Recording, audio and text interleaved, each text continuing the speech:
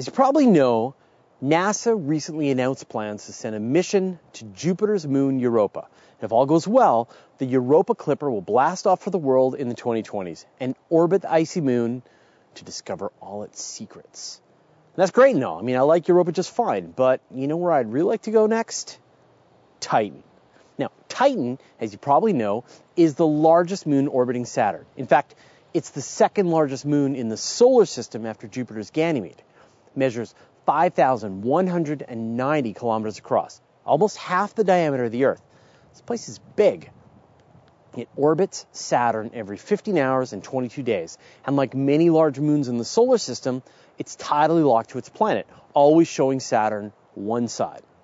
Before NASA's Voyager spacecraft arrived in 1980, astronomers actually thought that Titan was the biggest moon in the solar system. But Voyager showed that it actually has a thick atmosphere that extends well into space, making the true size of the moon hard to judge.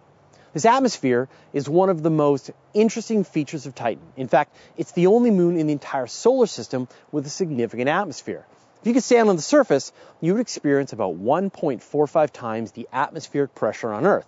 In other words, you wouldn't need a pressure suit to wander around the surface of Titan.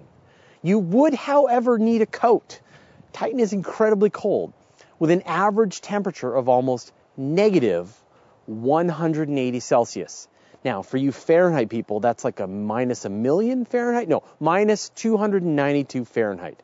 The coldest ground temperature ever measured on Earth is almost minus 90 Celsius, so way, way colder. You'd also need some way to breathe, since Titan's atmosphere is almost entirely nitrogen, with trace amounts of methane and hydrogen. It's thick and poisonous, but not murderous like Venus. Titan has only been explored a couple of times, and we've actually only landed on it once. The first spacecraft to visit Titan was NASA's Pioneer 11, which flew past Saturn and its moons in 1979. This flyby was followed by NASA's Voyager 1 in 1980, and then Voyager 2 in 1981. Voyager 1 was given a special trajectory that would take it as close as possible to Titan to give it a close-up view of this world. And Voyager was able to measure its atmosphere and help scientists calculate Titan's size and mass.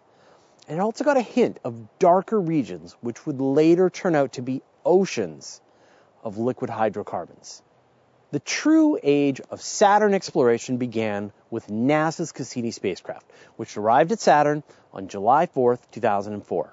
Cassini made its first flyby of Titan on October 26, 2004, getting to within 1,200 kilometers or 750 miles of the moon. But this was just the beginning. By the end of its mission, later this year, Cassini will have made 125 flybys of Titan, mapping the world in incredible detail. Cassini saw that Titan actually has a very complicated hydrological system, but instead of liquid water, it has weather of hydrocarbons. The skies are dotted with methane clouds, which can rain and fill oceans of nearly pure methane. And we know all this because of Cassini's Huygens lander, which detached from the spacecraft and landed on the surface of Titan on January 14, 2005. Now, here's an amazing time-lapse that shows the view from Huygens as it passed down through the atmosphere of Titan and landed on its surface. Huygens landed on a flat plain surrounded by rocks, but they're frozen globules of water ice. And this was lucky, but the probe was also built to float if it happened to land on liquid instead. Now, keep in mind, this was before they knew that there were oceans. It lasted for about 90 minutes on the surface of Titan, sending data back to Earth before it went dark, wrapping up the most distant landing humanity has ever accomplished in the solar system. Although we know quite a bit about Titan, there are still so many mysteries. The first big one is the cycle of liquid.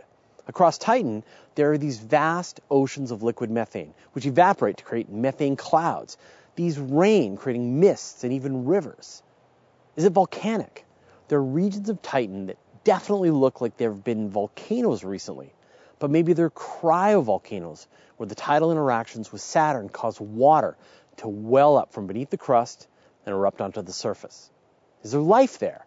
This is perhaps the most intriguing possibility of all. The methane-rich system has the precursor chemicals that life on Earth probably used to get started billions of years ago. There's probably heated regions beneath the surface and liquid water which could sustain life. But there could also be life as we don't understand it, using methane and ammonia as a solvent instead of water. To get a better answer to these questions, we've got to return to Titan. We've got to land, rove around, and sail the oceans and swim beneath their waves. Now you all know about this history of the exploration of Titan. It's time to look at serious ideas for returning to Titan and exploring it again, especially its oceans. And I'll explain all about that in a second, but first I'd like to thank Deepak, George Green, Steve Dalton, Matt Douglas, and the rest of our 696 patrons for their generous support. If you love what we're doing and you want to help out, head over to patreon.com/universetoday. Planetary scientists have been excited about the exploration of Titan for a while now, and a few preliminary proposals have been suggested to study the moon from the air, the land, and the seas.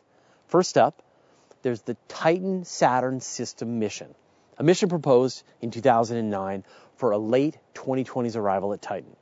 The spacecraft would consist of a lander and a balloon that would float about in the atmosphere and study the world from above. Over the course of its mission, the balloon would circumnavigate Titan once from an altitude of 10 kilometers, taking incredibly high-resolution images. The lander would touch down on one of Titan's oceans and float about on top of the liquid methane, sampling its chemicals. As we stand right now, this mission is in the preliminary stages and may never launch.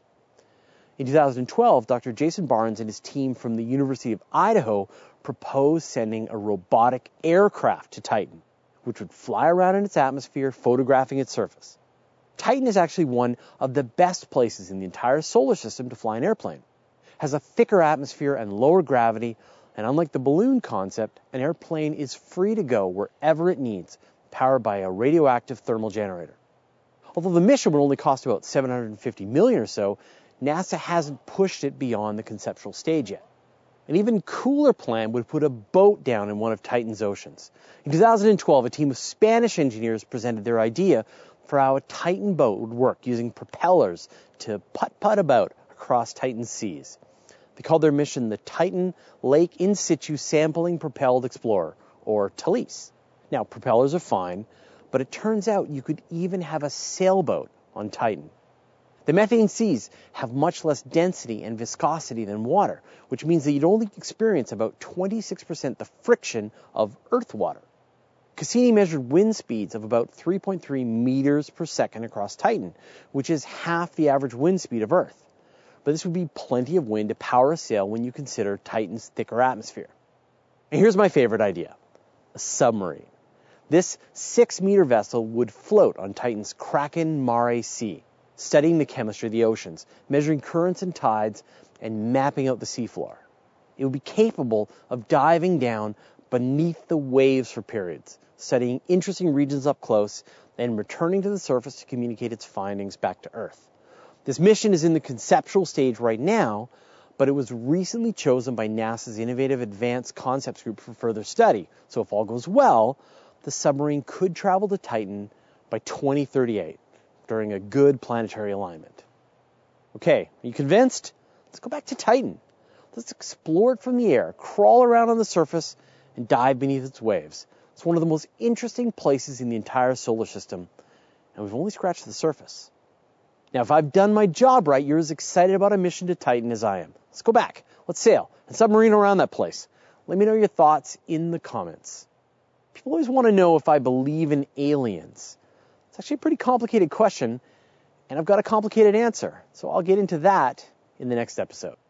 So, now you know my thoughts on a mission to Titan. Here's an episode all about a potential mission to Europa, which looks more and more like it'll be a reality. Getting to within 1,200 kilometers or 750 miles of the planet. But this was just the beginning. It's not a planet, it's a moon.